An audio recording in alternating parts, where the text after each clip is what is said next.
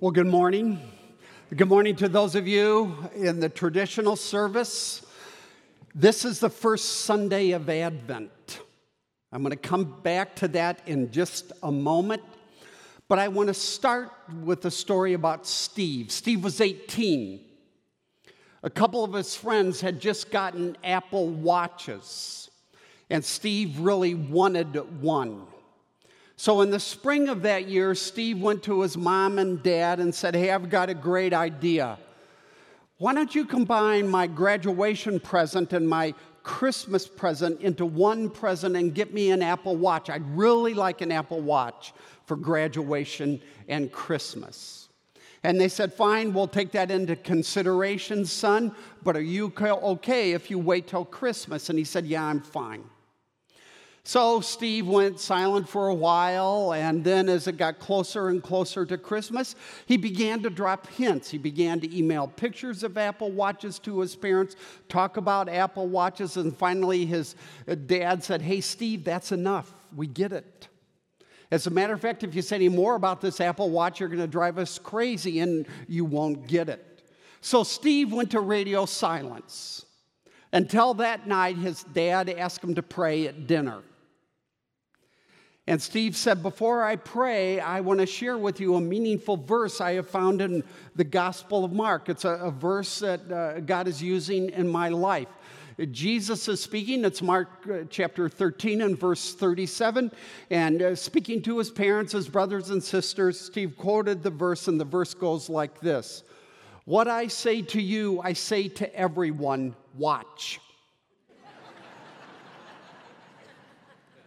And Steve got his watch. Now, never mind how he abused Jesus' words. Now, I say that because as we move into the Christmas season, many of us are just like Steve. We're focused on that one gift, that perfect gift. Or we're focused on that party we're going to have, wanting that party to be perfect.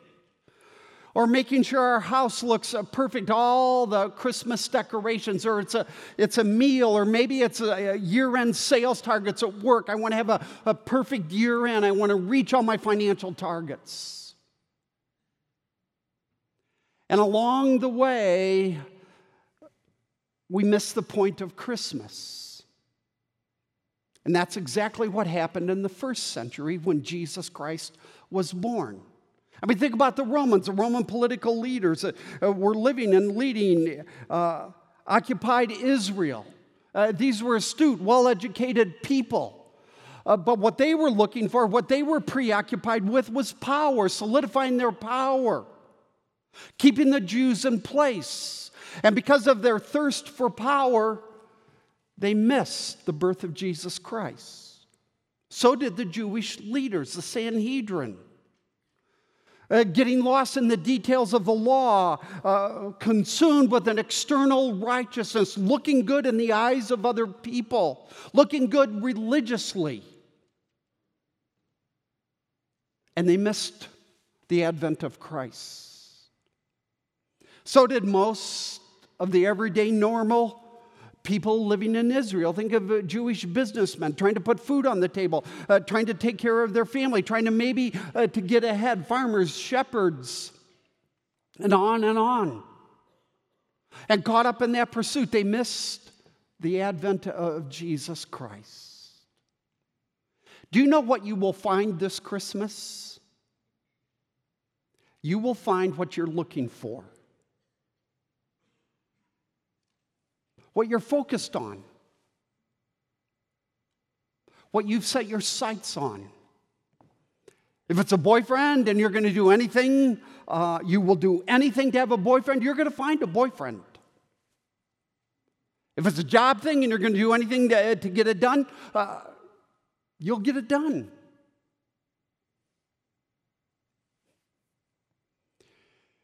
You see, we are what we love. And we give ourselves to what we love. And often we find that the things we have pursued don't fulfill us, don't transform us, don't change us from the inside out. And this is where Advent, the Advent period, the Advent season is so very helpful. Advent is a period of the 4 Sundays leading up to Christmas. And it's a period that the church set aside centuries ago in light of the magnitude of the birth of Jesus Christ to help us to prepare our hearts so we don't miss the point. And today I want to kick off this Advent season. We've just lit the candle of hope by going to one of the most famous, one of the most wonderful stories, full of incredible things in Luke chapter 1. So turn with me in your Bibles to Luke chapter 1, and we're going to look at the appearance of the angel Gabriel and his announcement to Mary, the soon-to-be mother of Jesus. And we're going to pick it up in Luke chapter 1 and verse 26. So out of respect for the reading of God's word, would you stand with me?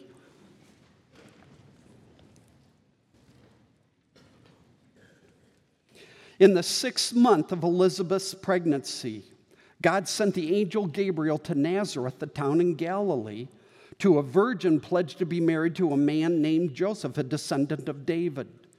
The virgin's name was Mary. The angel went to her and said, "Greetings, you who are highly favored." Favored is the word grace. "You who are highly graced, the Lord is with you." Mary was greatly troubled at his words and wondered what kind of greeting this might be. But the angel said to her, "Do not be afraid, Mary.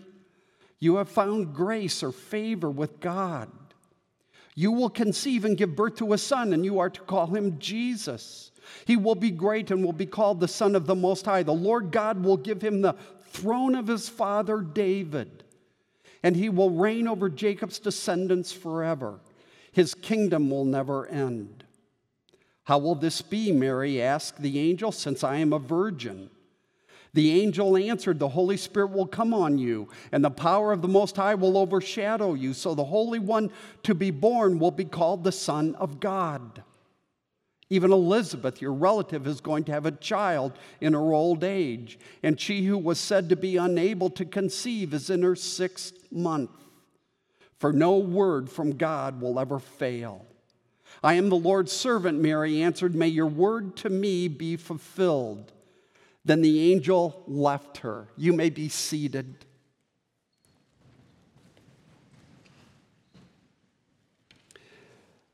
Mary's going to find 3 things here: the identity of her son, the virgin birth of her son, and the freedom of submission. But let me back up and go to verses 26 and 27, because I want you to note something here that Luke is doing. What we see here in this collection of portions of verses 26 and 27 is Luke's attention to historical detail. I want you to see that. All sorts of names, the name of the city, the names of people, the name of the angel, and even some calendaring events. We are told specifically that Elizabeth was 6 months pregnant. Now, Luke, the author of the Gospel of Luke and the author of the book of Acts, was a medical doctor. So he was a researcher. He was a scientist. And Luke is giving us these specifics in order to communicate to us that he's not writing fiction. He's not writing fable. He's not making this up. He's writing history, and you can go talk to these people or talk to their adult children and check all of this out. Now, we know this because of what Luke says at the very beginning of the Gospel of Luke. So look at these words. He says in the first paragraph, "I too decided to write an orderly account for you, most excellent Theophilus, so that you may have now here it is, the certainty of the things you have been taught." Now, certainty is an important word here. It literally means to be locked down, to be unshakable, to be immovable. And what Luke is telling Theophilus, he's saying to all of us, I want your faith in Jesus Christ to be locked down. unshakable, immovable. I want you to be absolutely certain in your mind because that's what produces confidence in your heart. And that's why he gives us the detail in verses 26 and 27.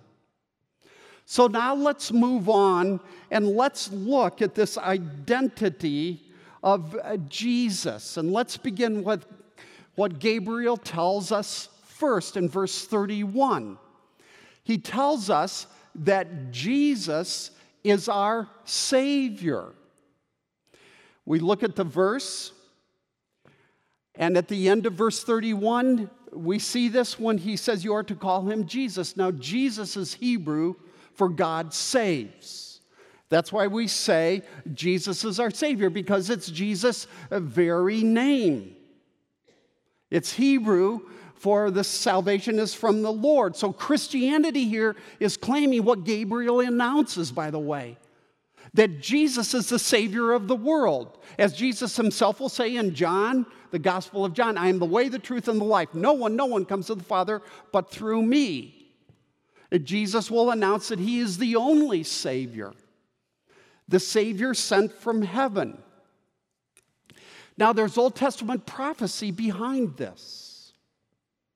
Jesus is here beginning to fulfill the prophecies relative to the Messiah and to a particular aspect of the Messiah, prophecies such as we find in Isaiah chapter 53, where we are told that the Messiah would suffer for the sins of his people. We are told in Isaiah 53 that the Messiah would be pierced for our transgressions, crushed for our iniquities, that the Messiah would be the Lamb of God who would die in our place for the sins of God's people.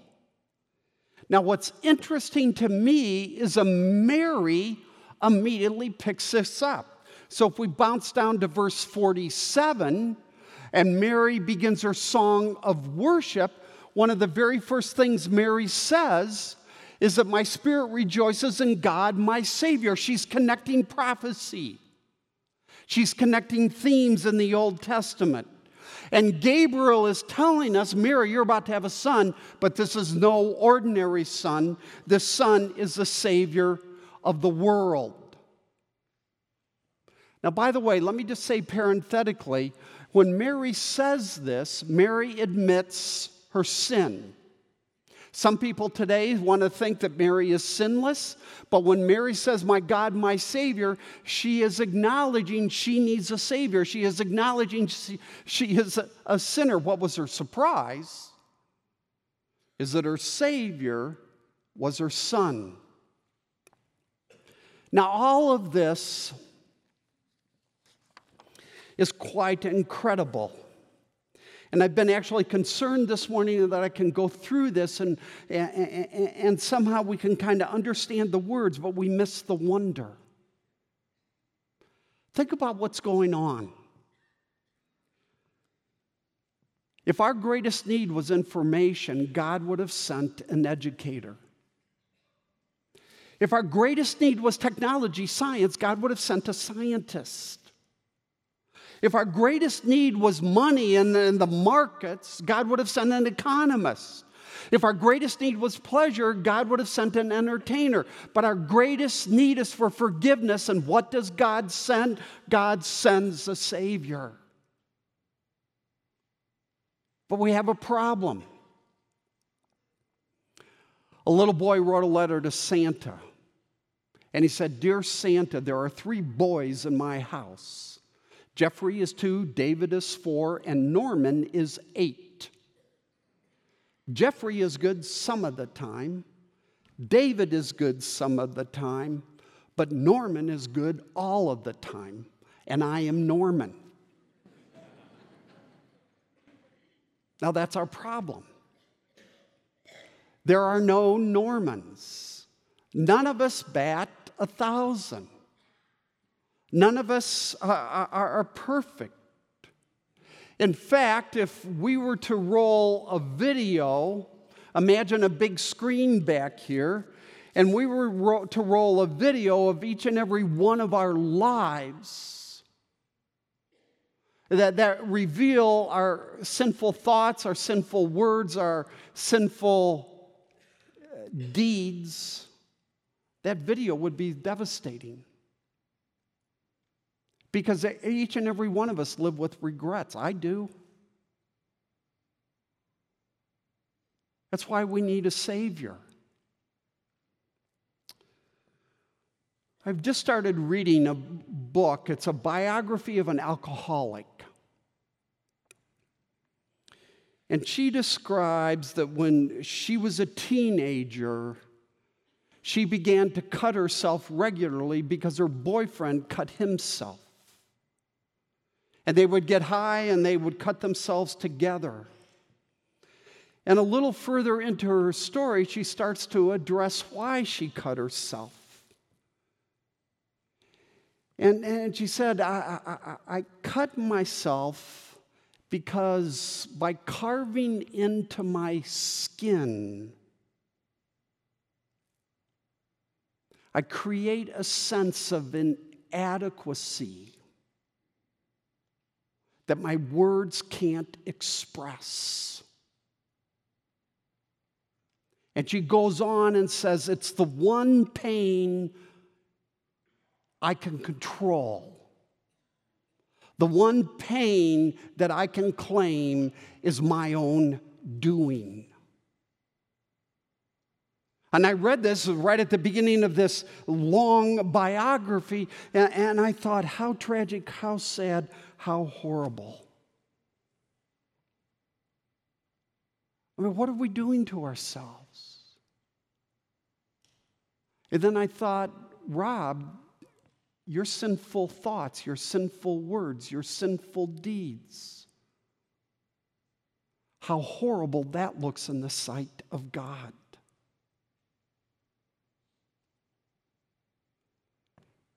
I don't know about you, but I don't need an Apple Watch.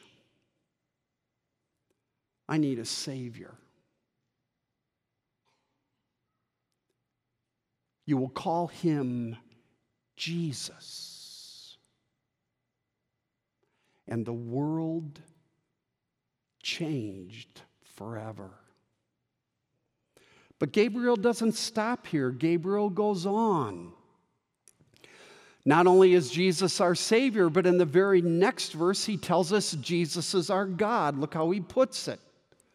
He will be great, and he will be called the Son of the Most High. If you bounce down to verse 35, there Gabriel adds, he will be called the Son of God. Now, these three, great, Son of the Most High, Son of God, are different ways of saying the same thing. They're different ways of saying that Jesus Christ is the Lord, that Jesus Christ is God. Gabriel is announcing this coming baby will be the Savior, to be sure, but he also will be the Lord. The Lord of Lords. And he begins with great. Just as we are told over and over in the Old Testament that God is great, so Jesus will be great. Jesus will be great in every way. God is great. Great in power and great in mercy. Great in righteousness, great in justice. Great in beauty. Great in truth. And when Lamentations tells us in Lamentations chapter 3, God, your faithfulness is great. Great is your faithfulness. It's pointing to the faithfulness of Jesus. Jesus will never abandon you. This Christ of Christmas, this baby that was born 2,000 years ago is not going to ignore you. He will be faithful to you when you are faithless. He's great. Paul goes on and says that Jesus' greatness is so amazing that Jesus is actually before all things. And in Jesus, all things hold together. But there's a paradox here when it comes to Jesus, because Jesus, on the one hand, will be majestic. On the other hand, he will be meek. Jesus is about to be born into poverty. His life will be full of trouble and hardship. If you want to describe the last 3.5 years of Jesus' life, his earthly ministry, as his job, I want to submit to you there is a real sense in which his job was just awful. He was despised and rejected by men. He experienced pain and persecution, misunderstanding, innuendo, or rejection. Jesus will face homelessness and hardship. He will die a criminal's death. Crucifixion, that's a criminal's death. Crucified naked on the cross. Yet Jesus is the Alpha and the Omega. He is the Lord. He is the God, Gabriel is announcing.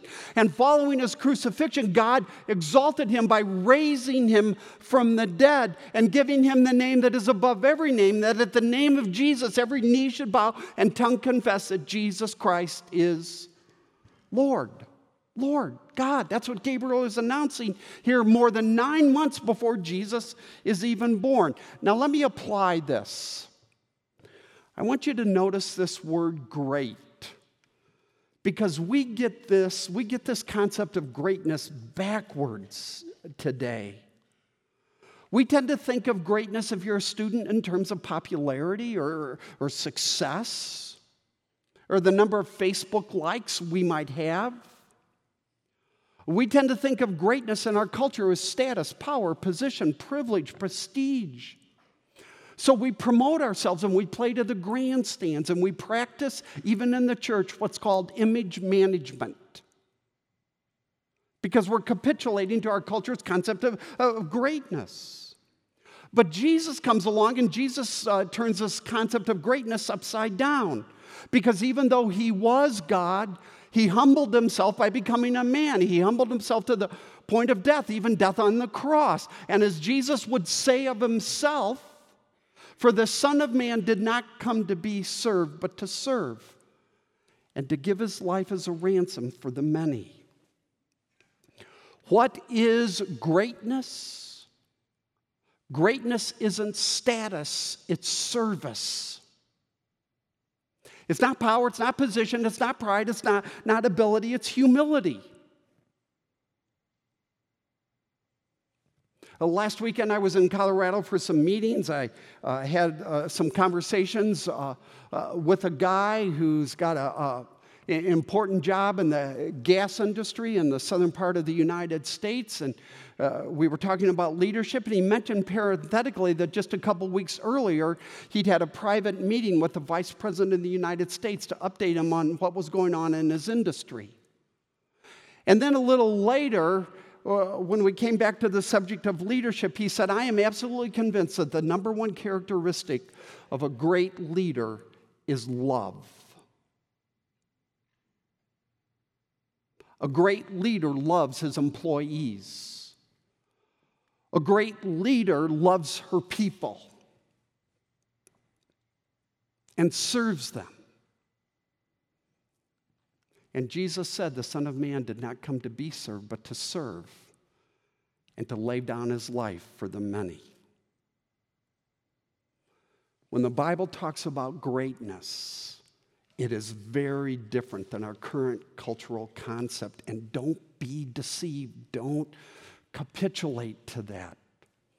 So, Gabriel has told us that Jesus is our Savior. Jesus is God. Now we come to the second half of verse 32 to through verse 33, and we see that Jesus is our King. Look at how Gabriel states it. The Lord will give him the throne of his father David, and he will reign over Jacob's descendants forever, and his kingdom will never end. Now this drips with Old Testament promises and prophecy.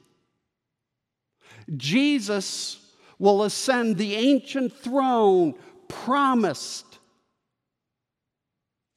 to him, the very throne of David. But unlike David, Jesus will rule forever. His kingdom will never end. Jesus is ruling the universe now, and he will rule the heavens and the new earth and the new Jerusalem forever. Now, I got to tell you, I love this aspect, and this is woven in to a part of my daily spiritual discipline, because every day I begin my spiritual discipline by telling myself, Rob, you are not the king, Jesus is the king. 1 Timothy 1:17, now unto the King, eternal, immortal, invisible, the only wise God, be the honor and glory forever and ever. Rob, you're not the king. Jesus is the king. Your desires, your agenda is not the king. Your health is not the king. Your church is not the king. Your job is not the king. Your family is not the king. Your marriage is not the king. Jesus alone is the king. And I've had to learn this the hard way. A theologian that I have a great deal of respect for lived a couple hundred years ago here in the United States. His name is Jonathan Edwards. And Jonathan Edwards once said this: God is the highest good of the reasonable creature. And the enjoyment of God is the only happiness with which our souls can be satisfied. To go to heaven, which is to fully enjoy God, is infinitely better than the most pleasant accommodations on earth. And then Edwards adds, fathers and mothers, husbands and wives, or children, or the company of friends are but shadows. God is the substance. These are but scattered beams. God is the sun. These are but streams. God is the ocean. And I've had to learn this the hard way, because when my first wife died, I had this choice. Is Carol a scattered beam, or is Carol the sun? Is God a scattered beam, or is God the sun? Stream versus ocean. And as God spoke to me and God began to work in my life, I realized that God is the substance of my life. God is the sun of my life. God is the ocean. And when we understand that, men and women, by the power of the Holy Spirit, we can handle anything because Jesus is King. And that's Christmas. Now, Savior, God, and King. Let me apply this and we'll move on. How do you know you're really a Christian? How do you know if you're growing as a Christian? One of the tests is by whether or not you're believing in Jesus as your Savior, or you're going deeper and deeper in understanding the grace and the mercy and the compassion of Jesus. Another is, are you obeying Jesus as your Lord? I know I'm a Christian if I'm believing. I know I'm a Christian if I'm obeying. Never perfectly, but progressively. And then finally, that I'm serving Jesus as your King. Now, you can't pick and choose. Gabriel doesn't give us that option. He's our Savior, and He's our God, and He's our King. And I submit to you, to the extent you are tracking in all three of these areas, and these matter more to you than anything else in your life, you are growing in the grace of God, and you understand, and you will not miss the point of Christmas. Now that's Jesus' identity. Let's shift to the virgin birth of Jesus Christ. Gabriel announces this after Mary's question in verse 35. And he says, how is this going to happen? Well, the Holy Spirit's going to come on you, and the power of the Most High will overshadow you. He's describing the virgin birth, the miracle of the incarnation, the miracle of Christmas, one of the greatest miracles in human civilization and human experience. Now, earlier in verse 27, we were told that Mary was pledged to be married to Joseph. She was a virgin, but pledged to be married to Joseph. Now, that pledge period in the first century was what was called a betrothal period, and it's different than our engagement period because it's so much more formal. It began with a public ceremony, usually lasted about a year, and it ended with a week-long wedding ceremony. And in between, the couple did not live together. The couple did not sleep together. And so this is why Mary self-identifies as a virgin and asks this legitimate question in verse 34. How can this happen? Because I'm not with a man. I'm not married. And what is Gabriel's answer? Gabriel's answer is, well, the Holy Spirit will impregnate you.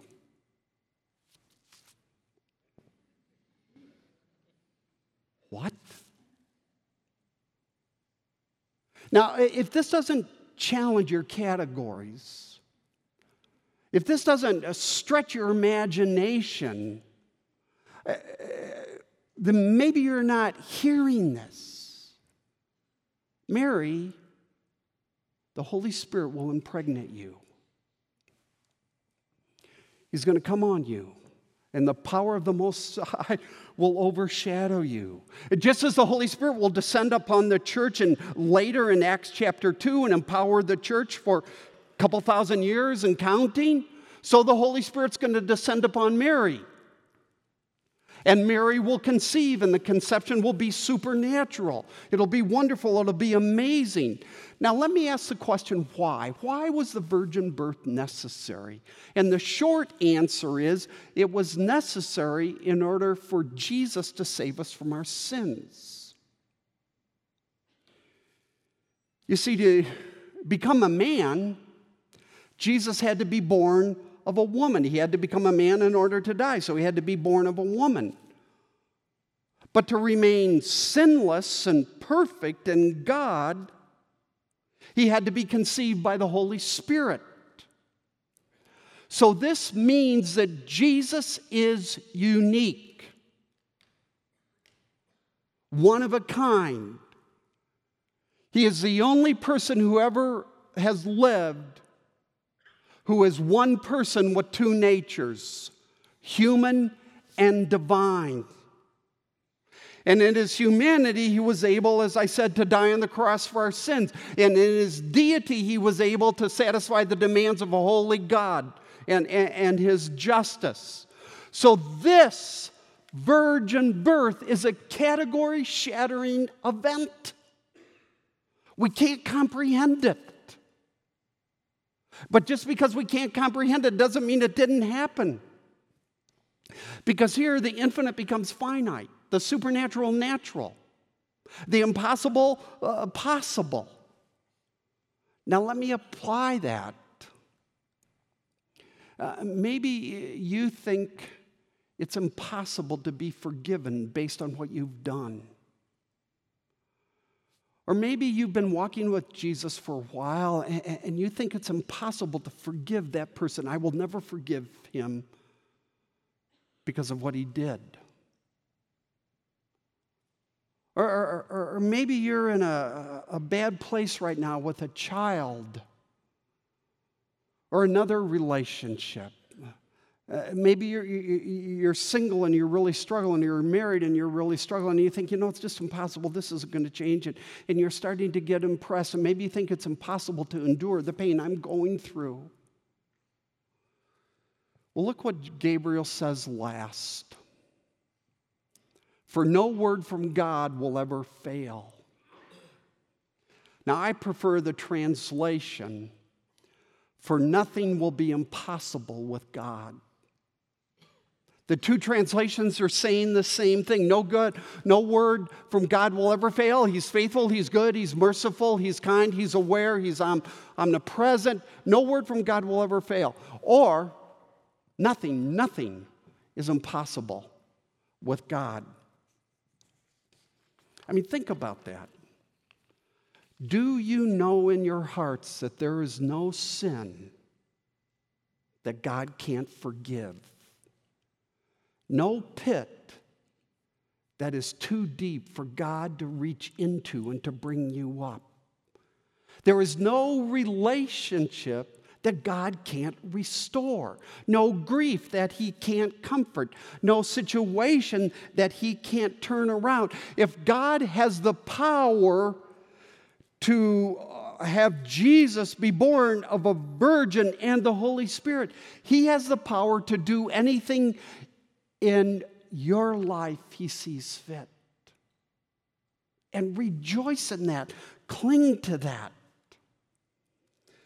Now let me go on And let me move to a conclusion. We've talked about Jesus' identity. We've talked about the virgin birth. Now I want you to see Mary's submission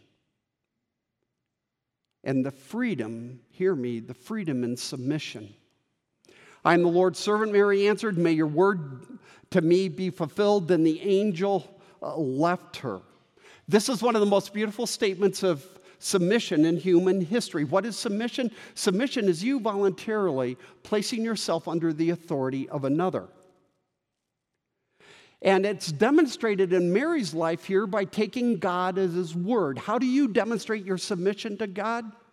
By taking God at his word, believing it and obeying it. And living under its authority. And Mary will do that even though it means right now in her particular set of circumstances, trusting God to do the impossible and to embrace the horrible assignment God is giving Mary from a human perspective. I mean, Mary understands the social implications of what's about to take place. She understands that now she is going to be rejected. She's going to be viewed as an immoral woman. She's going to be viewed out as an outcast. Oh, there's Gold Mary. She's carrying a baby out of wedlock.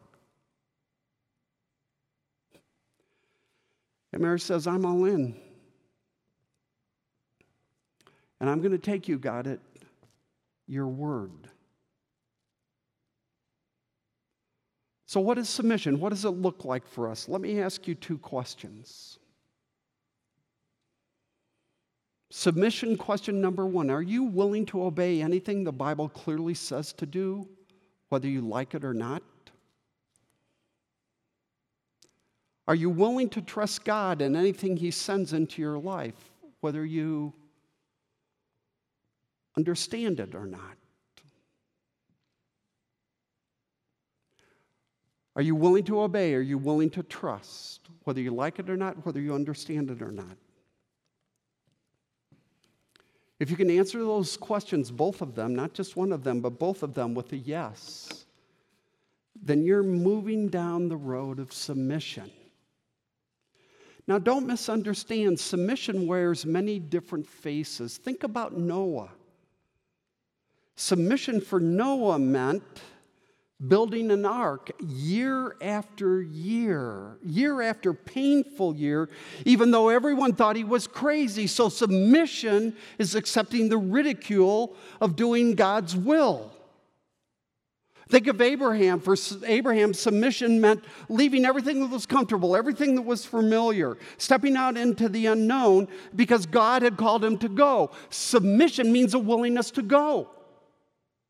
For Moses, it was consciously choosing to be mistreated along with the people of God, the Jews, rather than to enjoy the passing pleasures of the palace of Egypt.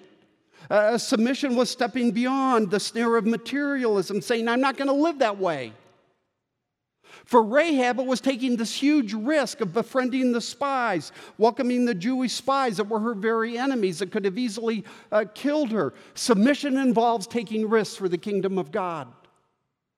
For Joseph, it meant refusing sexual temptation day after day because he had a vision of the holiness of God. Submission is sexual purity.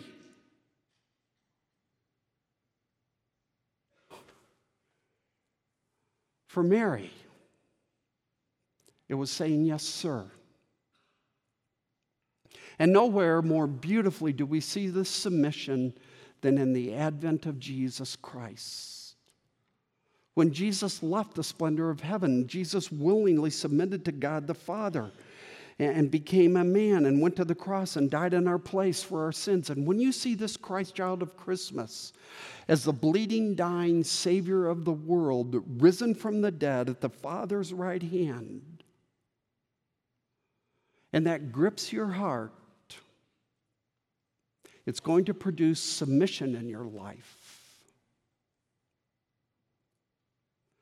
The freedom of submission. Let's pray.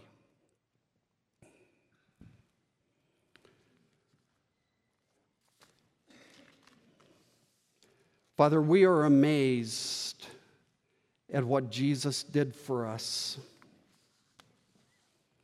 And as now we turn our attention to the table, prepare us as we think about the wonder of who Jesus is, our Savior, our God, our King.